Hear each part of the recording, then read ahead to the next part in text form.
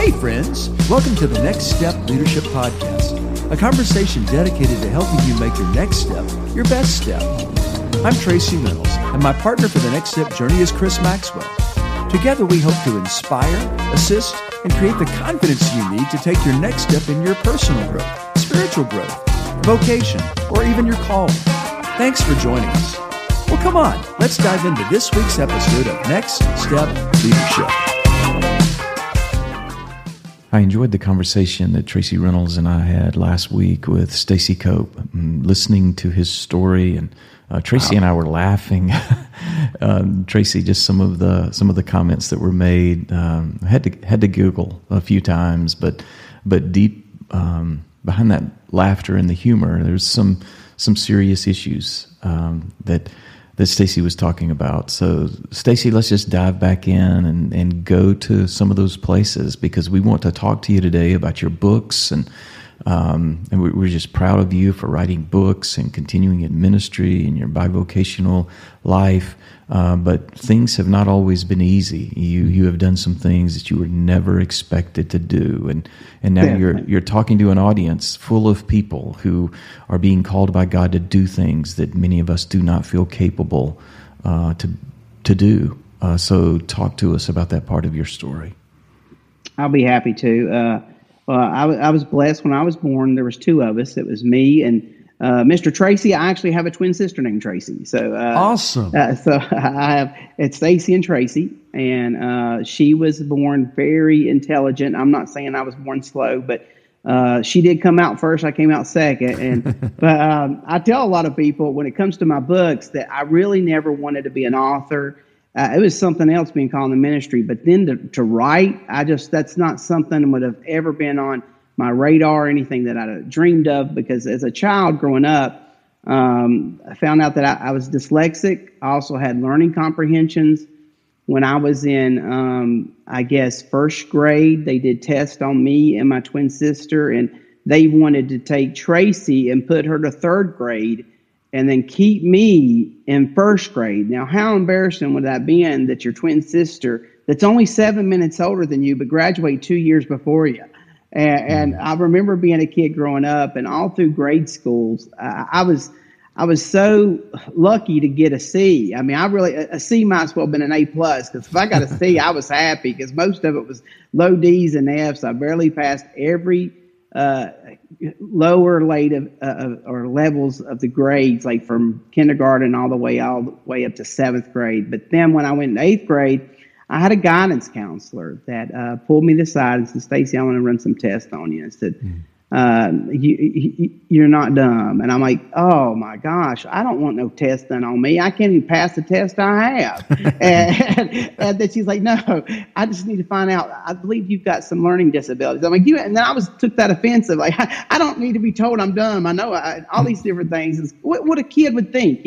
When somebody's trying to help you, sometimes we think that they're hurting us, but they're really helping us. And they put me in through these tests, and that's when they found out I was dyslexic. That's when they found out I had learning disabilities, but in eighth grade. And then even though if her name was Miss Goad, I believe her name's Miss Hawthorne now, and Miss Spalding, they took a year of working with me and helping me and teaching me how to read. I know that seems weird that you're in eighth grade and teaching how to read, but teaching me how to read the way I could. And to God be the glory. And I'm not saying I'm a scholar, but to God be the glory through their help and through a lot of practice and discipline.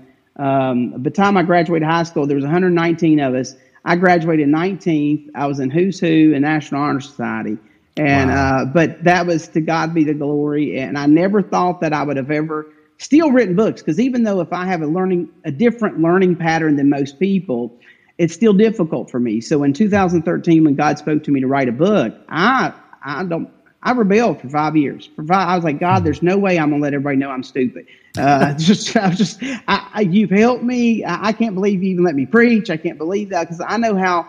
I was one of those kids in Sunday school growing up, and the Sunday school teacher asked you to read, and my hands would sweat, and I'd cry because I'd read so slow, and I couldn't talk right. I would say walk it, wab it, will we. I had a speech impediment, all those things. And so I just really very nervous to talk in front of people. But so when God called me to ministry, that was a big deal. When he called me to write my first book in 13, I waited till 18. I got frustrated at God. I don't know if y'all ever get frustrated at God. I said, God, I love you, and I've done everything you wanted me to do. But this one thing I'm not done, I feel like, is that the stronghold that I'm battling, that I need to just do it. You didn't tell me to sell it. You told me to write it, so I'm going to write it. So in 2018, I wrote the book. To God be the glory. After writing it, I got in touch with Chris as we're speaking today. There was a miscommunication with Steve, our publisher, that he thought I was friends with Chris, and that's what got me in the door. And I had to tell the truth. No, I know of him, but I don't know him like that. But we're friends now, though, right? Yeah, we are friends now. We are, but I had two mega pastors. They sponsored it. Dr. Phillips, Ron Phillips out of Chattanooga at Abba's house, and then Perry Stone. Those are testimonies in their own. But after writing that first book, I remember being at Abba's house, sitting on stage beside Ron Phillips. And Ron Carpenter Jr., I'm sure y'all are familiar with him. He used to be in our organization, but he was preaching there that day, and he was selling all of his messages on a little disk drive. He said, I'm not an author. This is what I do. And then Dr. Phillips grabbed me by the arm and said, he might not be an author, but you are, and you're an author for the rest of your life. You need to write a book every 2 years for the next 10 years, and then however God leads you. And I didn't tell Dr. Phillips I was mad as a hornet that day, but I was mad because I had just completed that book. I did what God asked me to do. I don't know if y'all have ever done that. Like, okay, God, you asked me to do it. I'm done. Whew, it's over. Well, for 2 months, I whined to God, and I was like, God, I don't even like him saying that to me. And then one day in my prayer, God finally spoke into my spirit, and this is what he said. He said, has not Dr. Phillips prophesied other things over you, and you've enjoyed everything he's ever said? Now, if you're going to take what he prophesies, you got to take the things you like and what you don't like. I'm like, oh God, I don't want to write no more. It's not me. I was like, I couldn't believe we got 100 through this. It's just, but long story short, I called Ron up and apologized to him. He's so funny because I didn't even know he was mad at me, son. I didn't even know you didn't. I didn't even know he was mad. I said, I didn't like you singing that over me. He said, Stacy, you're the best storyteller I've met in a long time. I said, it's funny. My dad and mom used to call me a storyteller when I was a kid. And he said, you have it. And I'm like, I said, Dr. Phillips, you know my disabilities and God's helped me, but I'm afraid people's going to really see who I really am, my weaknesses. And of course, he knows the Bible better than me. And of course, he made a comment. He said, well, doesn't God take our weaknesses and make them strong? And he said, isn't that what gives God glory? That's right. And so in everything I write, I just got to give God glory. It's not me, it's him. And I thank God for helping me. Well, thanks for sharing that. It's amazing how God uses our weaknesses, Stacy, to accomplish the things he wants to accomplish. I think maybe a part of the reason for that is because we're not presumptuous in those areas. We are dependent in those areas. We're aware that, I'm really not that good, but it's beautiful. Now, you've written 3 books, is that right? That is correct. Yes, sir. So you have the untold testimonies told, and then you ended up having the testimonies told after that. That's and then correct. The last one from last year is From Sheep to Horses, Preparing God's Flock for Battle. Why don't you tell us a little bit about each of those and, kind of why you wrote what you did and how that's gone? Well, in the first one, it's actually testimonies that happened throughout my life and others' lives. Remember I told you it took 5 years didn't take 5 years to write it. It took me 5 years to obey. But long story short, I won't ever forget. I believe I was at Accelerant one year, and we had a preacher preaching, and he got up and he was talking about being at a Baptist church and at a humongous Baptist church, and they had this big cemetery.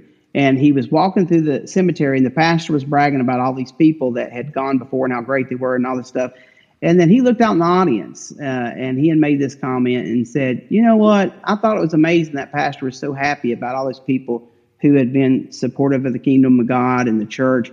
But I wonder how many songs was supposed to be written and sung but never sung. I wonder how many books was ever supposed to be written but never had been told. I wonder how many testimonies that was untold that should have been told. And that when he said that, I was like, oh my gosh, I knew that God was speaking to me that day. And so I get to tell testimonies from the day I was called in the ministry. The day of my first chapter is about when I learned grace. When I was 5 years old, when I broke the pastor's window because my mom had told me she was taking me to Lakeside. That's like a amusement park in Salem, Virginia, and she didn't. And long story short, I got mad and broke a window and had blood and stuff all over me. And I told my best friend that was 3. I was 5. I said, "You take the blame. Your parents don't spank. Mine does." And so we went and said he did it, and he didn't. And long story short, my mom said I was going to have to pay for the window, but pastor that then later became Bishop Questenberry, Glenda Questenberry, he set me in the office and he made this comment. And I said, "Hey, I'm going to have to pay for that window." And I'm 5 years old, sitting in his office saying, "I'm going to pay for that window." And he's like, "You can't pay for that window." I said, "Yeah, I can. My mom, I can clean toilets." And he looked at me and said, "The window's already paid for." And I said, "What do you mean?" He said, "Well, the grace of God, over 2,000 some years ago, Jesus paid for that window." And that was how I was taught about grace. And so I get to talk about that. I get to talk about human trafficking, where I got to go help a young girl be saved from human trafficking. And you get a testimony about a young baby girl that had died, and I was asked to come and be with that family. Never had been with them before, and pray for that child to come back to life, and different things. And you get to hear chapter 3 is a favorite chapter of most people. It's about when I was called in the youth ministry, and I was building a community park, and God spoke to me to go to Budweiser to go get money from them to build my park. And that's why people like it, because what Pentecostal church is going to go to Budweiser? And I got thrown out of Budweiser 3 times, but you'll have to read that to find out. Then the next book was a continuation of some of those stories. Wait. Are you telling me that Budweiser came through for you? Oh, when it was all said and done. And see, Dr. Connor, my God, thank God for the 5 years I got to work under him. Very educated man, Oxford degree. He just very smart. And he let me, try God out is what he would probably say. He's like, "Stacy, you got to find out if you can really hear from him or not." He actually laughed, never believed it would be true. He even got up. I won't never forget when he presented it to the church. He said, "This is a vision that Stacy feels that he's heard from God, but we'll find out." I mean, that's how he set me up. I'm like, "Thank you." But I'm not mad at him for ever doing that, because actually it was teaching me to have my confidence in God. But long story short, when you get in the story, I had 4 or 5 different states of Budweiser sending checks to build that playground. Wow. But I got thrown out of Budweiser 3 times because God spoke to me and said I had to speak to the owner, and I had to do it face to face. And the little secretary kept throwing me out and said, "No, you can't see our boss without it." And I was like, "No." Even when he finally called the office after the 3rd time I was kicked out and said, "What are you getting kicked out of my office for?" And I said, "Well, it's because I'm supposed to meet with you." He said, "You got me on the phone." I said, "No, God said I can't speak to you like this. I got to be face to face." And he said some unkindly words that I won't repeat. And then 5 minutes later, I was in his office scared to death. But you can hear that story. That's people's favorite. They really like it because the persistence about where God told me to do something and I wouldn't quit. I wanted to quit. I really did. There was a point I almost quit the ministry over because I thought God did not speak to me to go to Budweiser. I mean, there's just no way. But you'd have to read that. But most people love that one because we're Pentecostal holiness, and you wouldn't think Budweiser would be, but they did. 4 or 5 different states. I got thousands and thousands of dollars from that. I mean, to God be the glory. And that was that one. And then book 2 is a continuation on some of the other stories that I'd told. And just and also probably the book God wanted me to write. That book is probably for people who feels like either if you're a sinner and you think you can't be saved, or if you're a Christian and you've fallen and you've done something wrong, or something was done wrong to you, and you feel like, well, God can't never use me again. That I would say that's not the pretty Christian book that people want to read, because you're going to see where 12 years of my ministry, I unfortunately went through a horrible divorce. I was fired from my church, kicked out from the conference, was not allowed to be on the grounds here. Now I pastor here, to God be the glory, but I wasn't allowed to walk on the grounds near that. But it was a horrible time. But if you stay true to God, He's always true with us. And you get to see some of those stories in that one that's a little bit more bloodier, if you may say, but thank God for the blood. And so if somebody's struggling in an area thinking, well, I was called, but now I went through this. Hey, I had charges that came against me that would have ruined the rest of my life. But to God be the glory, He set me free, and the truth came out. But it's not always easy. and it's still not. And that's that one. And the last one, Dr. Phillips, during COVID, I was taking some time to drive to Chattanooga to learn from him personally, and he was supposed to come preach in Virginia, and the message was going to be from sheep to horses. And he looked at me and said, "I'll tell you what, Stacy, this COVID thing's shutting everything down." I don't mean to do that voice. I just like his voice. I don't have a. It's that storyteller kicking in, man. Well, I got a girl's voice. I don't know if it's with a name, but I always wish I had that Dr. Connor voice or Dr. Phillips. "I'll tell you, I got this." He said, "I'm gonna give you the scripture God gave me, but you go put some meat on it and see what God will do." Well, I had made a promise to Dr. Phillips years ago. Anything that he gives me or teaches me will not die with me, that I will mentor others and teach others, that his legacy, and definitely God's legacy, will not die after he's dead, that anything he gives me or teaches me, that I will make sure to pass on. Well, what's funny about it, he gave it to me.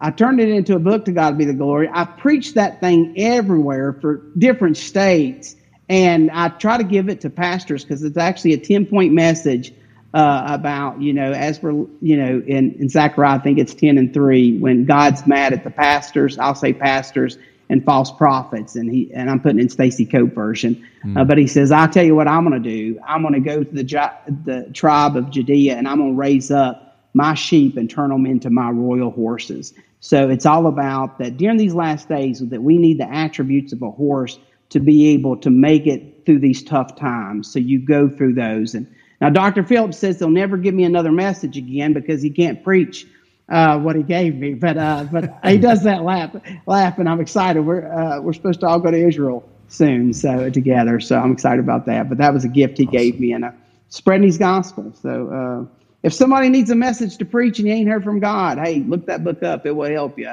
It'll give you a small series you can preach for a few weeks. And To God Be the Glory. It's from God and then from Ron, and I just thank God for it. There's so many things that I'm proud of you about. I'm proud of you for working through the doubts and the uncertainty and writing the books. It's not easy. We all know that it's not an easy task to do that. But I'm very thankful that you wrote about the scars and those difficult times. Yes. Life is not simple and easy, and it brings conflict and questions. And Tracy and I appreciate you being honest with us. Yes, in this conversation. We have an audience listening to this podcast, audience that's just carrying the luggage of wounds and carrying hurts, and we're trying to find the love of God and the peace in the middle of the uncertainty.